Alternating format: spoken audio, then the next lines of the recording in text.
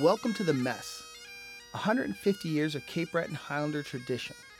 I am your host, Major Jason Doyle.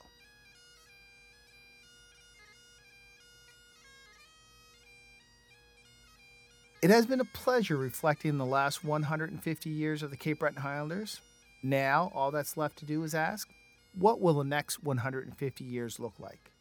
Well, I asked some of my comrades and heard a wide range of answers, from carrying on our traditions to space cadets of the future. Yeah, we've been around for 150. We'll be around for 150 more. The guys may be wearing space helmets and ray guns, but yeah, we're going to be here. Who knows what the future will hold? It's a lot of pride being part of it. I think there's a great respect for the unit, for military people, and to veterans.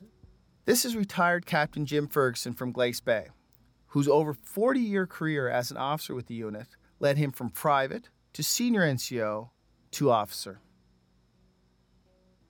I remember several years ago when we used to have the pictures of all the COs of the unit going back to 1871 and right up to, I think this at the time was 2010 or something like that. It was like 140 years. And I was going through all the COs and said, yeah, worked under him. But I knew him. And geez, there was about 20 of them. 140 years, I knew almost 20 COs. I always tell the story of, you're getting to be old in the unit when you start walking by the museum and all the photos. And then at first you're never in them. And then you remember the parade, but you might not be in the photo. But it's when you're in the photo saying, okay, now I'm starting to get old. I've been there too many times. I used to see young people coming in, very shy people coming into the unit. And by the time they leave or get posted or leave altogether, you see a big difference in them. Their personality has changed, their outlook on life, they're energetic, confident. Whereas when they first came in the unit, they had lacked a lot of assets that I think they're leaving with. I think there's challenges right now for not just the Cape Breton Highlanders, but for every reserve unit in the country. And I hate to think what could happen, but some of the larger units may take over. Smaller units that aren't able to really survive. It happens in the corporate world. Smaller companies are getting eaten up by the bigger ones. Big is supposed to be better, and it's a fiscal thing. I'm worried about what the future may hold. I hope I'm wrong.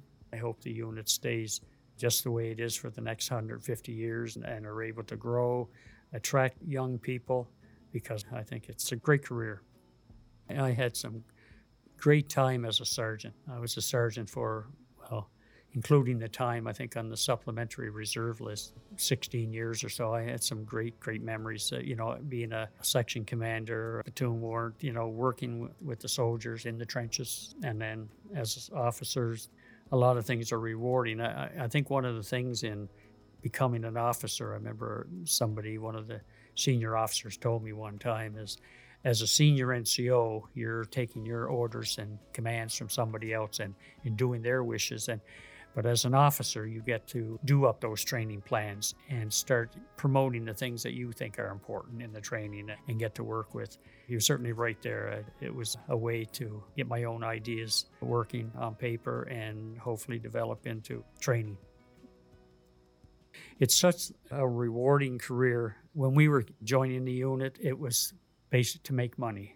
And the money wasn't great at all. It was actually terrible, but you were there because you enjoyed being there. And then later on, the money and the benefits started coming. I just can't understand why we are having a recruitment problem. There's so much opportunity out there to help with their college education, medical benefits, a pension plan. My gosh. And I talk about it all the time. I encourage, anytime I'm talking to somebody of recruiting age, I talk to them about joining the reserves. And you may end up making a career of it in the Reg Force.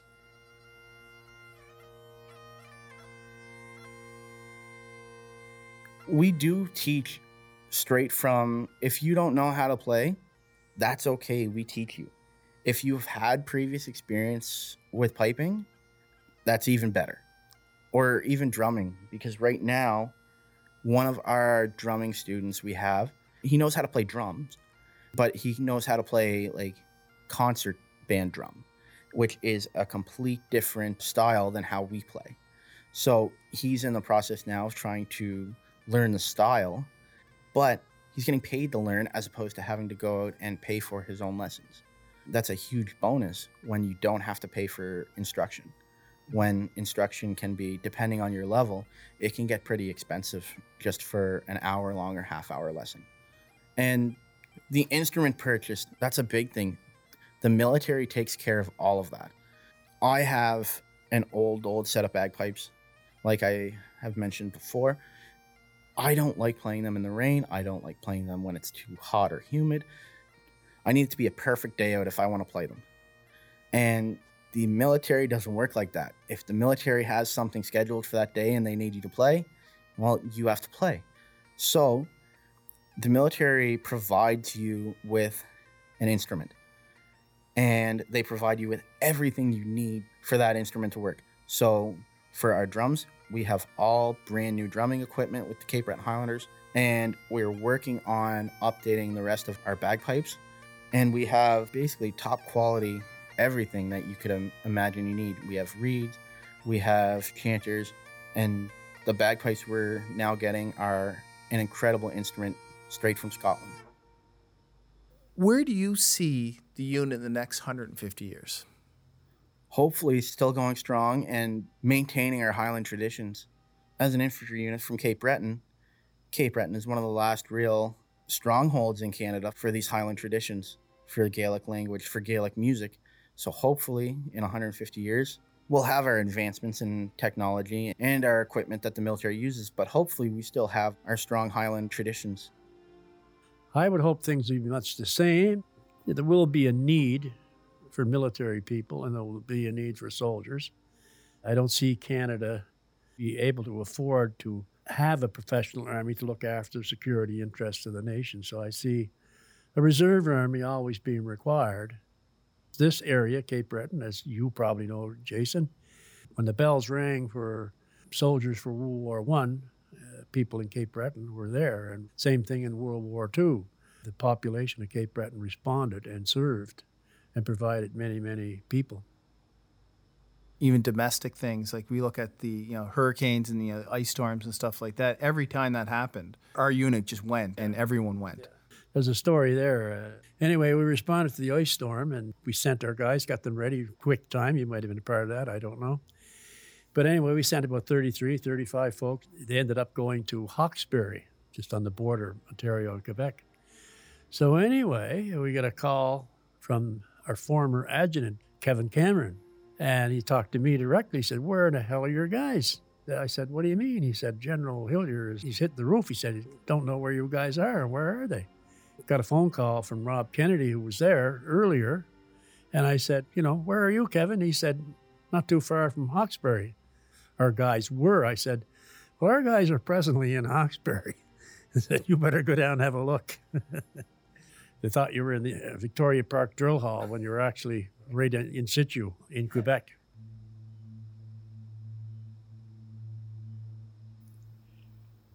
Next 150 years, I would say Cape Breton Highlanders will no longer be Cape Breton Highlanders. They'll be known as the Canadian Space Scouts. Hard to wear a kilt in space, that's for sure. We've done so well over the years in providing for conflicts throughout the world that certainly a worthwhile project to keep involved in that military aspect of things. Based on past history, I think we're just where we are today. I don't think there'll be much change to the Army Reserves. Actually, I think we're probably more important now than we ever were in the past. Our training is much better, much more encompassing, and we get a chance to train with regular Army people. So I think we'll be still here in the years to come. I think for me, the idea that the Cape Breton Highlanders have survived a number of world wars, a number of conflicts, and a number of changes within the military construct, and still are as vital to the area that we serve, i.e. Cape Breton, tells me that we are part of something that is very special and very unique within the island. And I think the 150th anniversary is providing us an opportunity to remind Cape Bretoners of what their men and women of their island have done throughout the last 150 years, and remind them what we're still doing today. In my case, the things that I brought with me from the military was the organizational skills. The idea of nothing is out of line. If you say, oh my God, I can't get this done, there's no such words as can't. All you have to do is look at it from a different perspective. Get your head together, take the time to get organized, and it's amazing what you can accomplish. And I think that's one of the biggest things. And I stress that to the people that I managed to have an opportunity to kind of mentor, even in the Public Service of Canada, the idea of getting things done, not accepting no for an answer. And also, of course, the biggest thing too, when you're in the military, discipline is a factor. It provides you with that ability to organize people and get the most of them, particularly at bad times.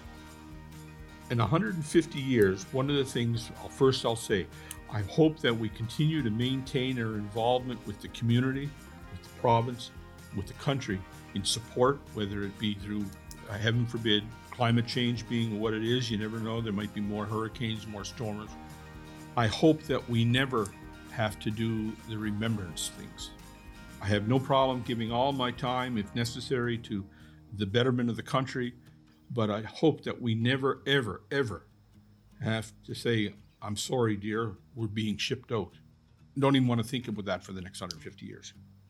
The Army is going to change. I know that there's already a move afoot for Army 2025, and I think that the structure of the Army is going to change. And this is not something that is new. It happened in 1954 with the Kennedy Report, which created the 2nd Battalion Nova Scotia Highlanders, Cape Breton, through the amalgamation of the North Nova Scotia Highlanders, the Pictou Highlanders, and the Cape Breton Highlanders.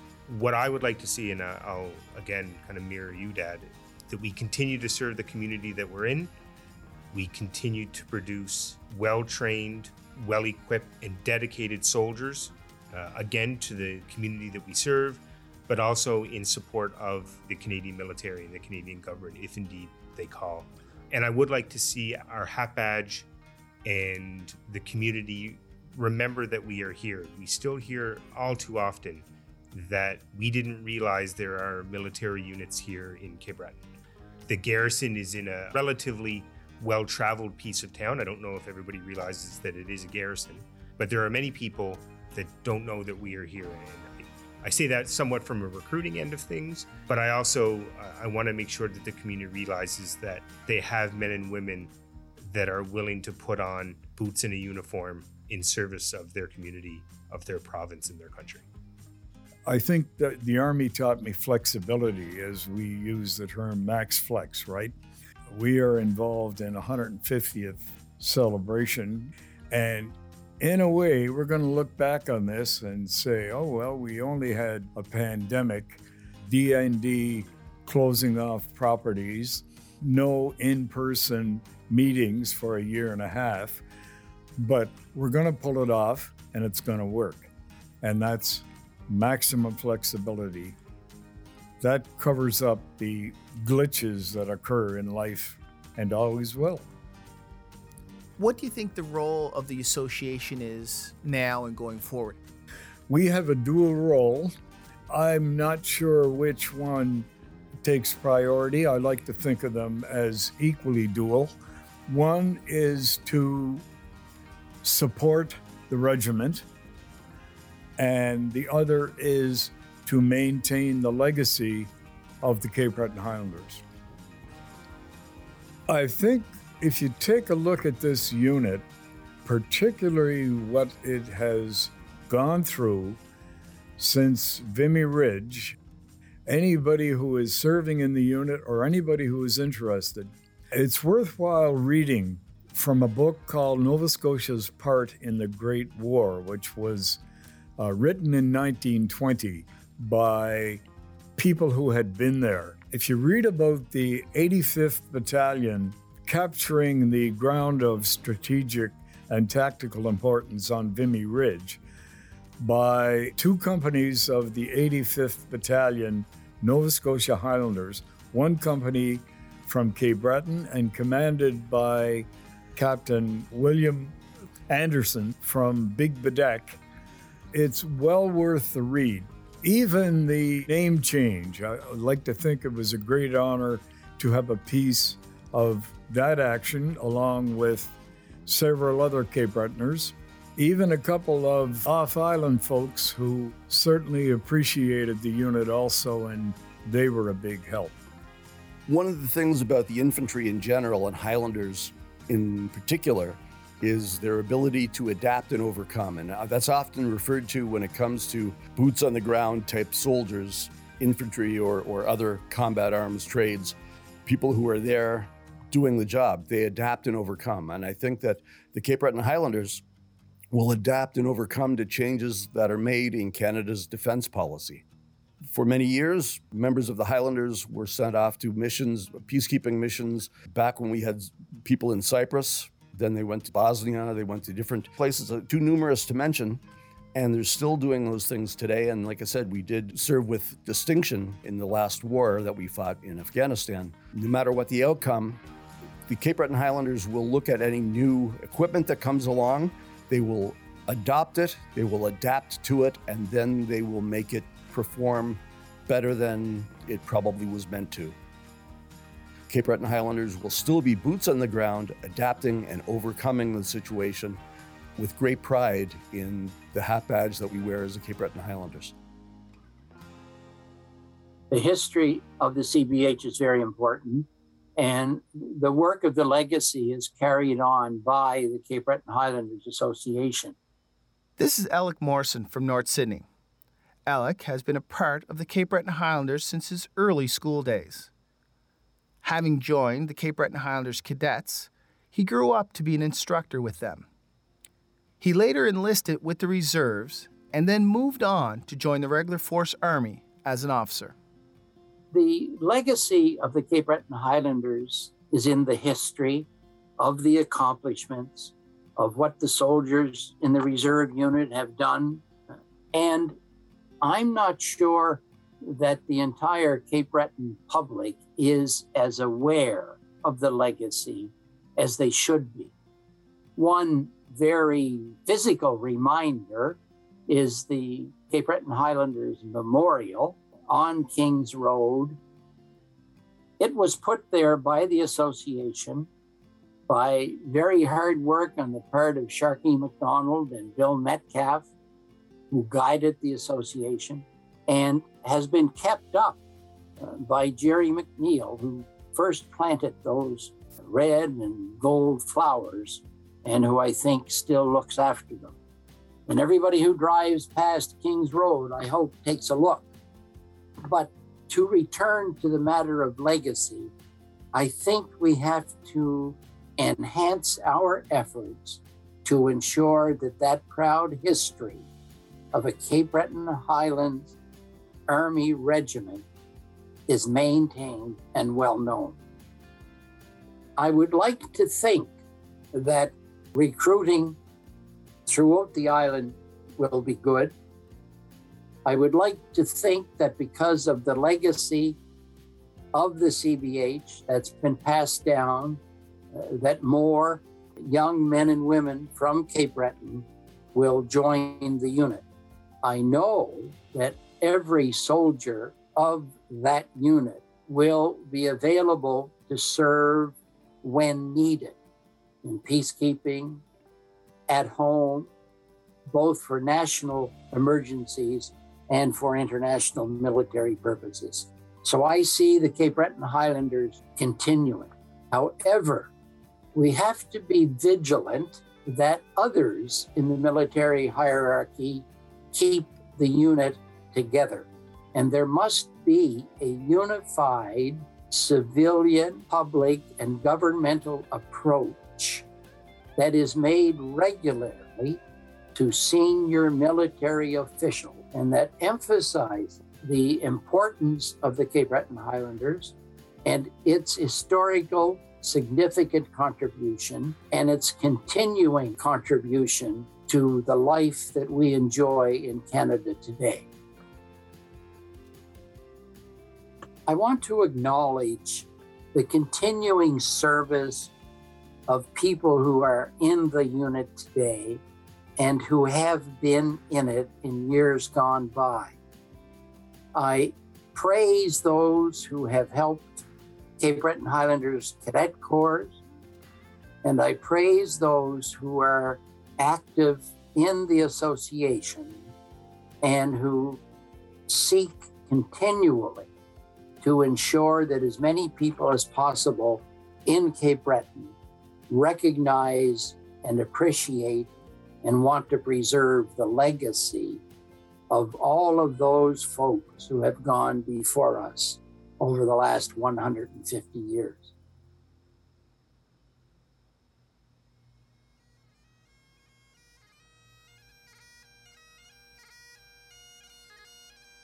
You have been listening to The Mess, commemorating 150 years of Cape Breton Highlanders tradition. To continue participating in our 150th anniversary celebrations, check out shapingofcanada.ca. To learn how you can become a Highlander and join us at The Mess, visit our page on the Canadian Forces website or join us on Facebook at the Cape Breton Highlanders Association page.